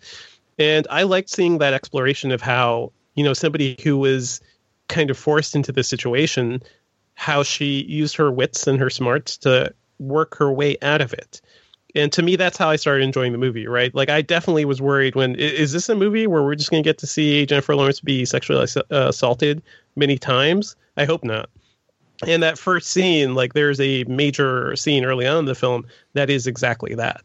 I thought it was interesting seeing the journey of how she kind of acquires the power of herself and outsmarts everyone around her. I found that to be fascinating. And there are definitely sequences in this movie that I've not seen before in a spy thriller. So I appreciate it for what it is. But Chrissy, yeah, I hear everything you're saying. I think like if you're looking at this film through like a type of lens, like definitely it could be seen as like purely sexist horseshit. I think there's more going on in there though. I think there's an attempt for it. My other argument is that even the way they show, like, if you want this to be a sexy spies film thriller, fine. And I feel like I get it. I get that the honeypot is a thing, and I don't have an issue with that. But there is a way to shoot that doesn't seem like you're leering at the leading lady. And part of that could have been if they had tried a little bit of equal representation with female gaze and actually tried to make Jill Edgerton look like someone we're lusting after. But there's like two shots of him shirtless, and it feels like such an afterthought. There's one part where they have sex, and he just may as well be part of the furniture. Like, if the focus is entirely on her, you could if you showed someone a still of that scene, they probably wouldn't notice him. Yeah, well, there isn't much man can't do. I have some thoughts on that, but I will share them in the spoiler section. Jeff, why don't you take us through your thoughts on Red Sparrow? Well, I'm so glad to finally agree with Christy. It's been a long time coming. I was trying to think of an appropriate song to sing. I'm like, in this moment, but that seems wrong. I don't know. This movie made me feel icky. That's my technical term for it. It made me feel icky. I think it's torture porn, and didn't enjoy that. Devindra, you said it's not really an action thrill ride. There's no action. Do not go to this movie thinking it's going to be action. I heard somebody say, "Oh man, you cast it a little different. It could have been a Black Widow origin story." I'm like, no. That is what the trailer's trying to make it look like, though. Yeah. And even though like the basic biography of these characters is so damn similar too, that is kind of a shame. But like you're seeing most of the action in the trailers. Yeah. I had the very rare experience, almost never happens, where the ending of this movie made me go, wait, did I actually like this? Did I like this movie? The ending is really pretty darn cool. And it made me go, wait a minute, was I actually watching something that was good? And then I went, no. This movie is, nobody has mentioned so far, it is really long. Yeah. And it's like 2 hours and 20 minutes. Yeah. For no good reason, really. I think it's lugubrious. It is. Yeah. It is. There's not much that actually happens outside of torture and sexual assault until the end, and then you go, "Oh wait, was there a lot of stuff that was happening that I just wasn't aware of?"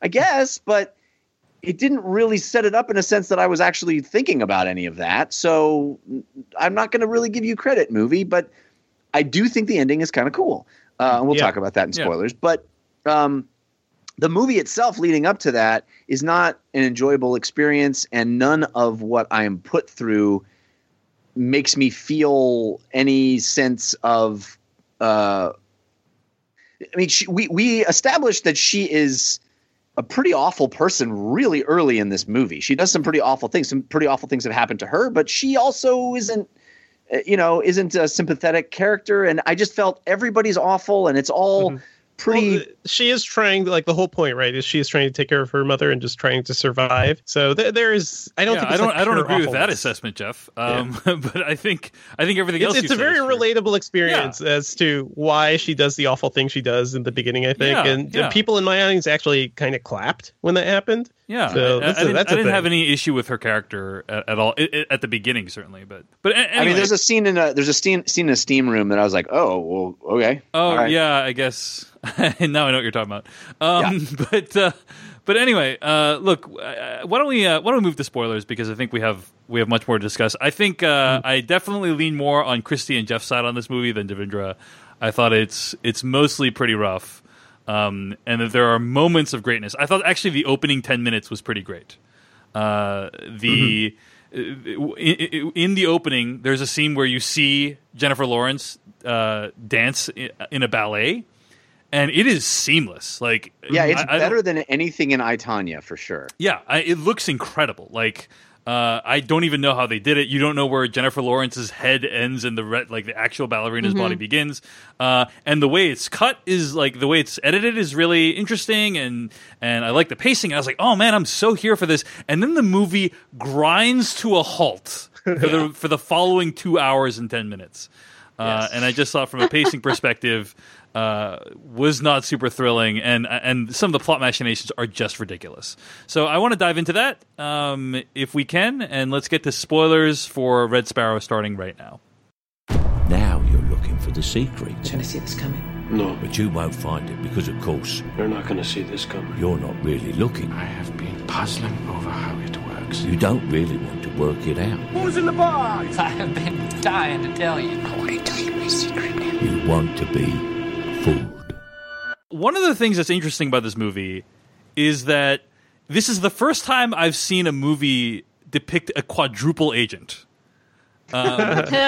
Which I read last year the idea of a triple agent, or a couple years ago when Zero Dark 30 came out. One of the people in that in that movie was a triple agent, right? Which is You know, Dave, one of the things I've learned watching the Winter Olympics is as soon as somebody does the triple, the quadruple is coming very soon thereafter. That's right. So there is a triple agent in Zero Dark 30, which is the idea is that like a double agent is you are, you know, embedded with a certain group of people and you're actually, you know, with another group of people. That's a double agent, right? Triple agent is you're with the first group of people that you started with, but you're actually, you know what I'm saying? Like, and then quadruple is just the other way again. But you know, let me describe to you what they think that you think that they think that you think. Yeah, that's right. No, let me describe to you half the scenes in this movie. It's Jennifer Lawrence going to the CIA or the Russians and saying, "Hey, here's what those guys just told me to do." You know, like right. I was just with the Russians, CIA. Here's what we should do. Then she goes back over to the, you know, and so on. Interminable, like ad nauseum, ad infinitum, you know, over and over gets again. Beat up by one of them or the other of them, and then and there's close-ups of blood coming out of her mouth that seems super familiar to stuff from porn, except with some other fluid. Real talk. That didn't occur to me, but I don't doubt that what you're saying is a valid perception. I love how uncomfortable I just made you. No, it's not. I'm not even uncomfortable. It's more like just like it's not an interpretation that immediately came to my mind, but I don't want. Yeah. I want to context respect of the movie. Even that was not what I was. Right. I want to respect your interpretation without agreeing with it. Does that make sense? Like, I appreciate that. Yeah. That's fair.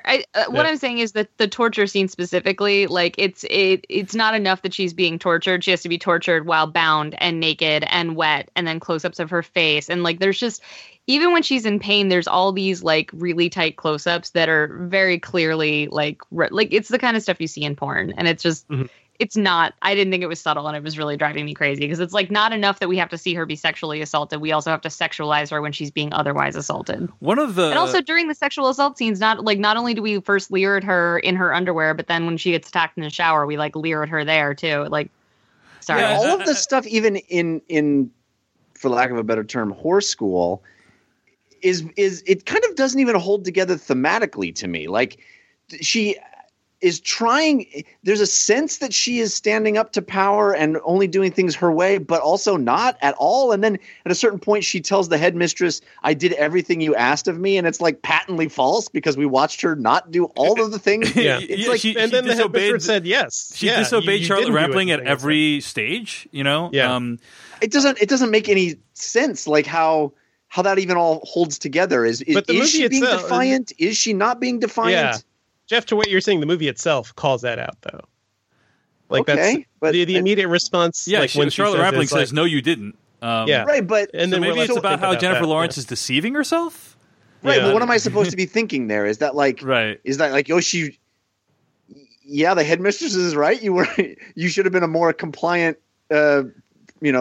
student, or right. I mean, I don't even understand what the point of that all is. I get what Jeff's saying. I felt like the whole time they keep pointing out to you that like, oh, she doesn't listen to anybody and she does what she wants to do. And I'm like, okay, but then why do they keep giving her assignments? Like I couldn't follow the logic on that. Even the big nudity scene logically doesn't make any sense. The guy walks in and she says, "Give him what he wants." And then she explicitly gives him the one thing he does not want, which is to take away his power. And the headmistress is like, "Cool, good job." Right. Like, I don't understand that. I don't think she was saying good job in that scene. Like, I want to bring up that scene because I thought that was kind of well done in terms of how she turned the tables over that situation. And that's the entire movie, right? It's a good scene. Yeah, Devendra, it's a good scene if that is showing her like pissing off her superiors, right? If that's what the point of that is. But I think the movie wants to have it both ways. I think the movie her teacher didn't like it.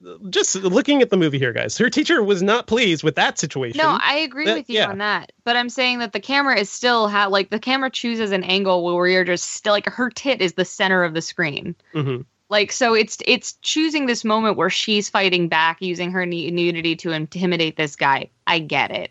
But you're using the camera nudity, to also leer but also like her, like she's literally asserting her power in that scene, right? 100%. Like do this thing. I thought you were going to do this thing. Oh, you're not capable of doing this thing. I see.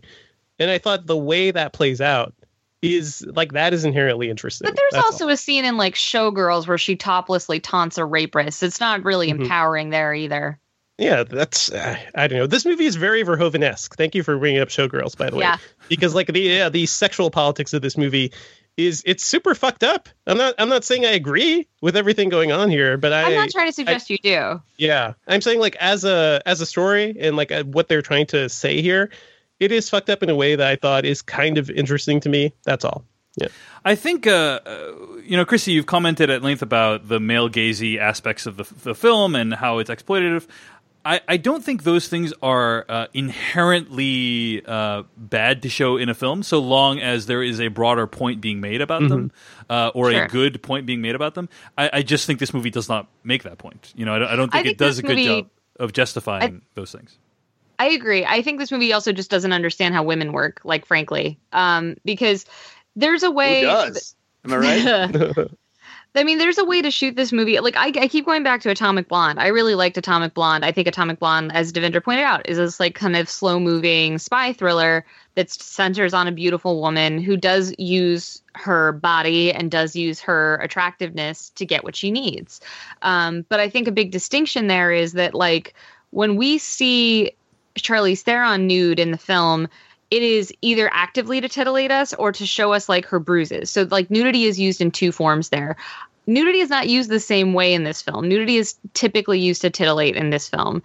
And then on top of that, like I said, I agree with Devendra that they are trying to show, like, look at her standing up to her would-be rapist and everything. But I think it's undercut by the way the film shoots her and by the way the film frames her and even the clothing that they choose to put her in. Now, the costumes in this film are very much about staring at her body. And I get it because she's a sparrow. She's supposed to be seducing men. I understand it. But, like, there could be moments where, like, she is appealing to a more female gaze and where the clothing she's wearing would be more about, like, a fashion fantasy moment, like Atomic Blonde happens, where she's not wearing low-cut stuff, but she always looks amazing. Like, that doesn't really happen for this. Like, if she wears that weird one-piece bathing suit, I'm just super distracted about how that would move around while she's swimming. Can I ask a slightly different question? When did she ever use her sexuality as a weapon in this movie? Like, we're supposed to believe that. What? Yeah, that guy that she threatens.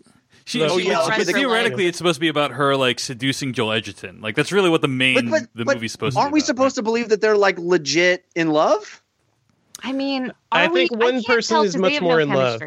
Yeah. I have no idea the truth of who's in love with who at the end of the film myself. Right, but I feel like he is at no point does this movie impugn his motives. Right, this movie is he is a legit straight shooter American, and he's a guy who thinks with his heart. Right, like we see her decide to have sex with him, and then he turns her down because he's such a good dude, and then she does actually go and have sex with him because I think implicitly we're supposed to believe that she respects, likes, and wants to have sex. She wants the sexual pleasure from that person, not to manipulate him, not to use her training, but she genuinely wants to have sexual pleasure from this guy, right? I don't know. There's no point in this movie. The one goal for her in this whole movie is getting the fuck out and saving her mom. That is the goal. Right. And everything else is like gravy, like to get there. So I honestly can't say if she genuinely, like, I think she does care for him a little, especially towards the end. But he is like straight up in love with her in a way that's kind of like cute. We're introduced to his character as somebody who acts emotionally because he gets overly invested in his stories. And I think the one thing, like, we can see from what she's doing is like, okay, we know she can take care of herself. We know she can use information, to protect her and to win, her advantage, because all she wants is to take care of her mother. And then she ends up in this shitty situation where she's, trapped by the government. So she has to get out of that too. So I did not interpret love seems secondary with Joel Edgerton as a manipulative one. But maybe I just missed it. It felt to me like I think the chemistry was so bad between the two of them that you really can't interpret it anyway, in my opinion. Like, right. But at no other cared point enough about him to save him. But you're saying love, and that's very different. Well, I'm saying the whole movie, as Christy framed it just now, and I agree that the movie wants it this way, is that she somehow is using her sexuality as a weapon. She's been trained, and now that is her weapon. That's her most dangerous new thing, right? You talk about the moment in the bar. She gets a guy to hit her. That's not using your sexuality. That was like provoking somebody into punching you and getting it on camera, right? Yeah, but how'd she do that? I'm saying that there's no teasing him and then emasculating him, and then that's still a way of using it, isn't it? Well, Jeff, I think I understand what you're saying, right? Which is that the movie's premise is not fully realized. We go through an inordinate amount of time in this training whore school for zero payoff, unless we're supposed to think that she manipulated Joel Edgerton the whole time, which I do not think the movie is saying. Yeah, I think you're right about that. Okay, couple of other things I wanted to mention. First of all, the horror school I thought was pretty hilarious, just in its execution. Like the idea that they train people to do the sexes, but nothing else except like lockpicking. And then there's one shot where you see people firing guns at a target, but you never see her train with weapons. So it's just like, dude, there's so many other things you could train someone in that would be more useful. Not sure why they don't do that, so wanted to call that out. Christy, I think you were about to point out that there were some kind of odd moments in the film where like the realism really fell on its face. One of them was when she dyed her hair. And I thought to myself, this I don't know how hair dyeing works, but when I watched it, I was like, this must be how hair dyeing works. But it looks really easy, and I can't imagine that you could just go into a pool right afterwards, but maybe you can because the movie's showing it this way. And then April Wolfe wrote a really great piece just dismantling that scene, saying you can't dye your hair using store-bought, dye, or you can't bleach it like that using store-bought dye, and do not swim in a chlorinated pool after you do so. Right. Specifically, the things you want to be concerned about that is when you bleach your hair, it's really, really bad for your hair, and it usually takes 1 or 2 sittings with a professional. And so her hair going from brown to like blonde with like a box of hair dye is completely unrealistic. And I know I saw some people on Twitter giving April shit about this and being like, well, that's not a bit important detail. Then don't include it in the movie. Just cut to her being blonde. But you wanted to have some scene where 2 girls dye their hair together, even though that's absolutely not how any of that works. Like even the way she dyes her hair does not make sense. My favorite part about that is that she does it because he's into blondes, and then like the first thing he's like, "Hey, it was cool seeing you yesterday when you were a brunette." Right? It was like, oh, it fooled nobody. The way that I really like how April put it, which is that you could have just cut to her as a blonde, but instead it's like how a dude imagines it happens. You could have just cut to her like having it done professionally afterwards. But instead it's like, it's kind of. And she said, like, if you can't trust the makeover, how can you trust any of the spy stuff? But I mean, right, because it's like, and I know that might sound silly to people that are like, well, what does a makeover have to do with anything? Because it's such a small detail of like a woman's life, and you're trying to make a movie about this woman who is going through all this stuff. If you can't like figure out the smallest detail, and I saw somebody being like, well, that's not how you pick locks either, and she responded with like, well, 54% of the population isn't lock pickers. Yeah. And it's just really like, I know it seems silly. I know it seems like getting caught up on like just nitpicking, but the grander point of it is that you have a male author, a male screenwriter, a male director who all made this movie about a woman, and the movie doesn't seem to show any sense of how women behave. Let me ask you this question, Christy. I think, if I'm interpreting you correctly, which I think I am, the male gaze aspect of the movie and the exploitative nature of it really bothers you. I totally understand that. Accurate. It bothers me to varying degrees as well. I'm not unbothered by it. Did you find any other characteristics of the movie to be redeeming in to any extent? Oh, I love Mary Louise Parker in this movie. She is good. She is like good in that drunk scene. A great drunk. Where she pops in for like her basically short film. And as soon as she exits the movie, I was just like, oh, and now it's terrible again. Because like, aside from all the problems I have with the gender politics of this film, I think it's boring. There isn't very good action. Jennifer Lawrence, I don't know what she's doing. I think she can be incredibly charismatic. I don't know what she's doing here. She's trying to be Russian, and in being Russian, she decides Russian means monotone. And she does an accent that is like almost as good as that one. And I know that wasn't good. So bear with that. Like, it's all over the place. That was a pretty good Jennifer Lawrence impression, Christy, I have to say. Thank you. I've been practicing. But it's like, it's not a good performance. It's a dull, long slog of a movie. I hated this. I did like Mary Louise Parker. I thought it was hilarious that they used floppy disks, which I thought was a ludicrous idea. But then apparently Mike Ryan spoke with Francis Lawrence, and they actually do use floppy disks at the DoD. Mm-hmm. Like, they want the disks to contain as little information as possible and be as difficult to transport as possible. Which is, it's kind of smart. Yeah, I guess. And there's little bits of that. Like, I don't know anything about hair coloring, but those, like, something like that. And I think like some of the glimpses of spycraft that we get were kind of intriguing to me. I do agree, though. Like, this movie, if it were, could be shorter. Could be so much shorter and so much tighter because of it.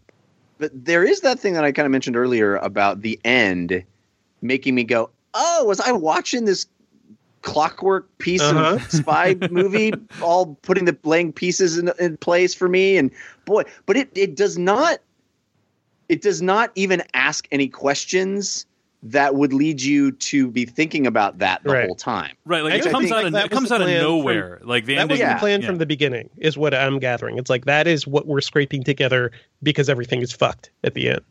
Yeah, no, I get it, and that was like, oh, was this actually a good movie the whole time? Like, she clearly was set out to do this from day one, and it was all this master plan. And wow, this movie like this very intricate puzzle but it doesn't present itself like a puzzle, and so it's hard for me to give it credit for having a voila at the end. If there's no setup for the magic trick, you can't just say voila at the end and have me be mystified, because it's like, oh, I was watching a trick. Oh, right.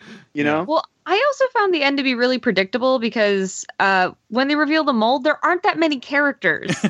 Right. It could be one of like 4 dudes in the movie. Right. Yeah, and it's probably going to be that big movie star dude that really had very little role in the movie. Right. He's only spoken 3 lines. I have a theory. Yeah. It's Jeremy Irons, everybody. Ladies and gentlemen, Jeremy Irons. Yeah. I don't know. It bummed me out. Like, I like a spy movie, and like I agree with Devindra. There were points that I was like, I thought the spycraft stuff was interesting. I didn't think about the floppy disks, but that is an interesting point. But that's kind of what I'm saying about, like, how can you figure out those things, but then like you have the hair dye scene, you have these scenes that just don't show any concept of like putting her in a world that makes sense to women, because this isn't a movie that's actually made for women. And I'm not saying that men can't make movies like that, because I think that there are men who make incredible movies about women. I think Ridley Scott does that. I think I'm so tired. The director of Carol, Todd Haynes. Yeah. Yeah, I think that there are plenty of filmmakers who can do that, who are male. I just think that this is really troubling. I also find it really troubling because Francis Lawrence made 3 movies with her where she did action, and where he was able to shoot her in a way where she looked physically competent and didn't have to be like objectified. And then he makes this, and it's just like, it made me feel skeeved out. Like, that whole time he was like, oh man, just wait though, I'm gonna get that top offer and it's gonna be amazing. Okay, well, on that note, I think we can wrap up our review. Not Red Sparrow, not a great film. Anyway, stay tuned to what we'll be discussing next week. Find more episodes of this podcast at /filmcast.com. Email us at /filmcast@gmail.com. And you can find our theme song at adamwarrock.com. Our spoiler bumper comes from filmmaker Kyle Hillinger. In the meantime, Christy Puchka, where can I find more of your work on the internet this week? I write all over the place, but I write every day at pajiba.com. You can find career highlights at decadentcriminals.com. I'm going to be heading to South by Southwest this week, so you can follow along on Twitter at Christy Puchko, KristyPuchko, and I'll be putting up a bunch of stuff for Sci-Fi Fangirls. How about you, Devindra? Oh, you can find me on Twitter at Devindra, and I write about techandgadget.com. Jeff Kanata? I'm at Jeff Kanata on Twitter. That's with 2 N's and 1 T. And you can hear me talk about video games on a show called DLC, which you can find at 5by5.tv/DLC. And I do a comedy science show that's called We Have Concerns, and you can find that at wehaveconcerns.com. Find my stuff at davechen.net. I also just posted a review of the Anchor Nebula Capsule Projector over at slashfilm.com. Check that out if you have a chance. Next week, we'll be discussing A Wrinkle in Time, the newest film by Ava DuVernay. So looking forward to that. Thanks for tuning in to the Slash Film Cast, the official podcast of slashfilm.com. We'll see you guys later. We watch the movies, flicks, tracks for the good, bad. It's the Slash Film Cast. For all the news and the movies coming out, because you know that it's the thing worth talking about.